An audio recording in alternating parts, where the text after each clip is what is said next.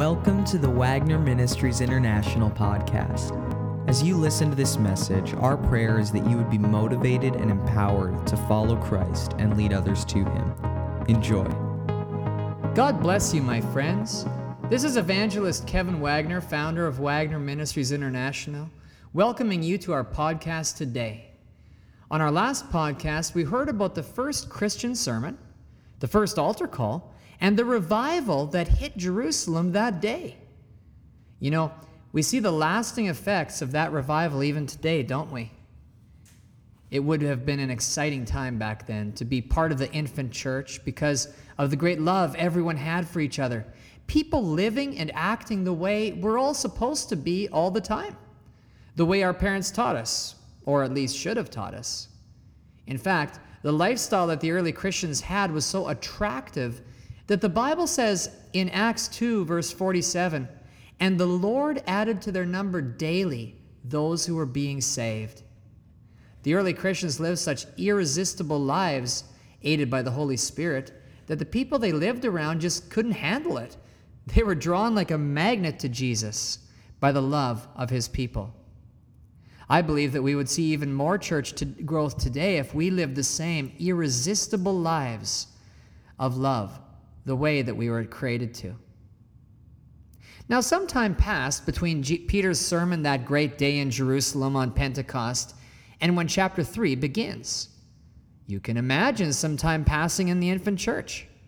Maybe a building committee had already been formed. Maybe there had already been some complaints about lack of parking space for their chariots. Maybe the Jerusalem chapter of the hospitality committee had already catered a few luncheons. Maybe. But it was on one of these days that Peter and John came walking in from the east. Maybe they were coming back from old Lazarus' house in Bethany, reminiscing about old times. "Man, Lazarus, did you stink when you came out of that tomb?" Maybe old Martha was there cleaning the house as usual and yelling at Mary to help her and stop mingling with the guests. And as they walked by the Mount of Olives, Peter and John paused for a minute as they remembered the spot where their Lord went back home. And they walked that 3 or 4 stones throws hike through the valley to the wall of Jerusalem and up to the gate called Beautiful. It's still there in Jerusalem, you know. I've seen it. And more importantly, it has been around in prophecy since Ezekiel preached about it 500 years before Jesus was even born a man. And that's when Peter and John saw the beggar. And they didn't pass him by. Now, we've all seen beggars.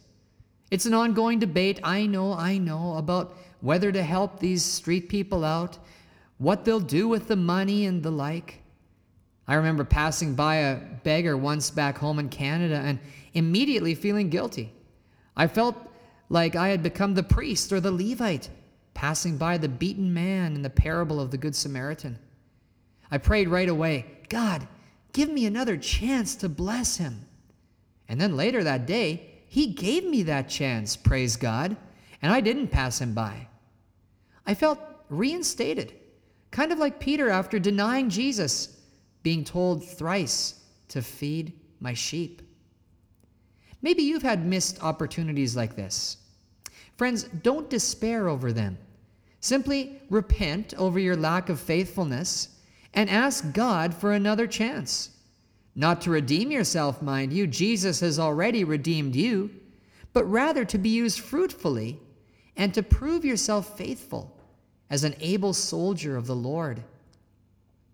But Peter and John didn't pass this beggar by, and that afternoon we see the first of many miracles done by God through believers in the book of Acts. It was 3 p.m. They were going to pray for the 3rd time that day. They had also prayed at 9 and noon. 9 was the time for the morning sacrifice, 3 for the evening one. These men had business on their mind, but they weren't too busy to hear the cry of a wounded lamb. We pick up the story in Acts 3, verse 3. When he saw Peter and John about to enter, he asked them for money. Peter looked straight at him, as did John. Then Peter said, "Look at us." So the man gave them his attention, expecting to get something from them. Then Peter said, "Silver or gold I do not have, but what I have I give you. In the name of Jesus Christ of Nazareth, walk." Now, this man got more than he bargained for. I love how verse 5 puts it. So the man gave them his attention, expecting to get something from them. He was expecting to get something from Peter and John, all right, but not the same something that he got. He sure didn't expect to walk, and he sure didn't expect Jesus Christ to do the healing, since he had seen that man hanging on wood just a few short weeks earlier. A brief word, friends, about healing today. I've spoken about divine healing on this podcast before, and I hope to do so again in some more depth, but today I just want to touch on a couple of points.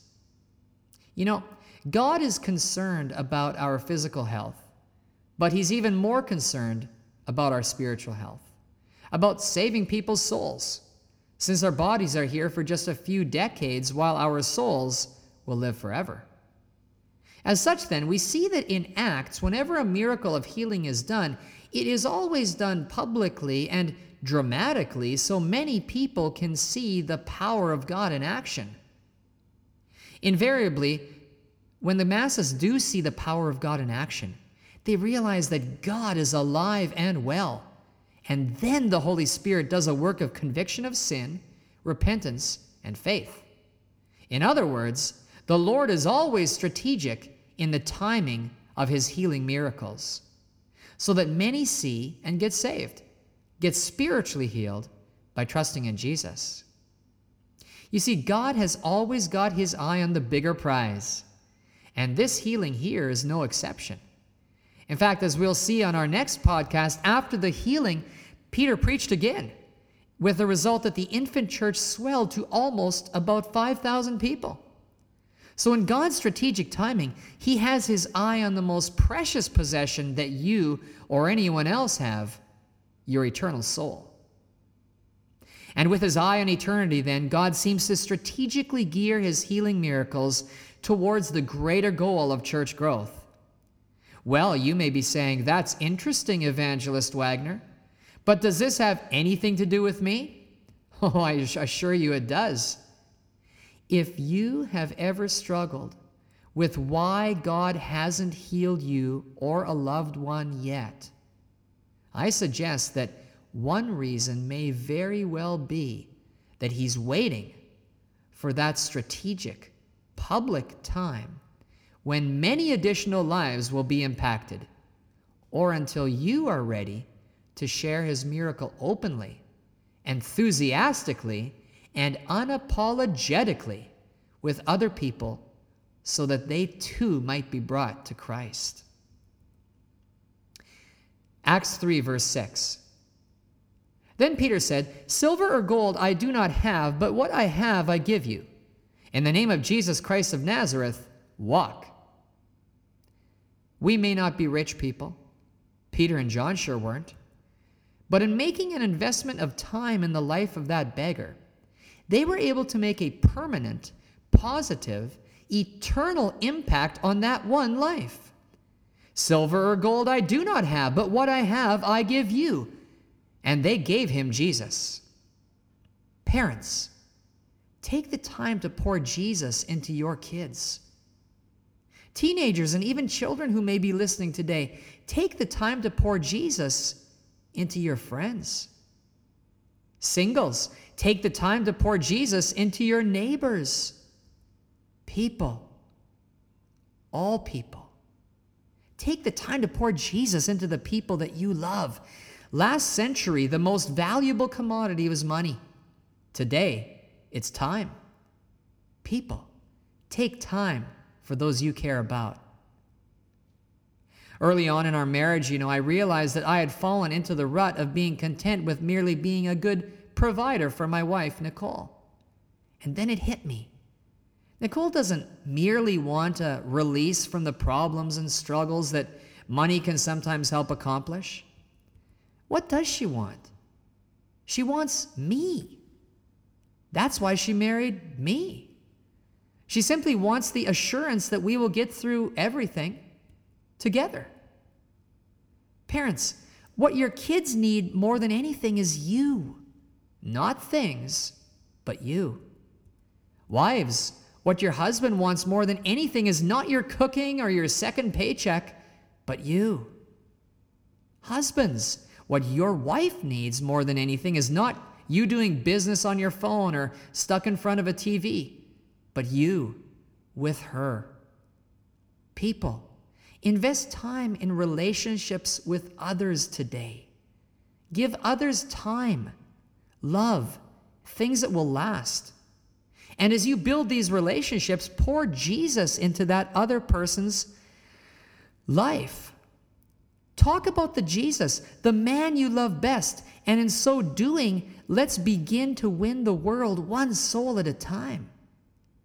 I ask you today, where would that beggar have been if Peter and John hadn't taken the time to pour what they had, Jesus Christ and his love, into him? I'll tell you where he would have been. He would have stayed by that gate, helpless in this life and hopeless in the next.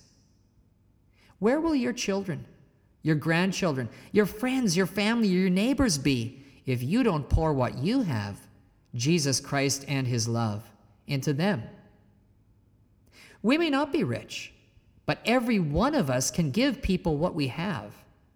Please don't ever underestimate the power of God that each of you has to change a life forever if you will just take the time. As we seek together to win our world to Jesus, one soul at a time. I look forward, friends, to our next podcast where we will move further into the miraculous life of the Holy Spirit. Have a blessed day in Jesus. Thank you for listening to the podcast. We hope that you were encouraged by today's message. For more information regarding Wagner Ministries International, go to wagnerministries.org. And if you need prayer for anything, please email us at prayer@wagnerministries.org. God bless.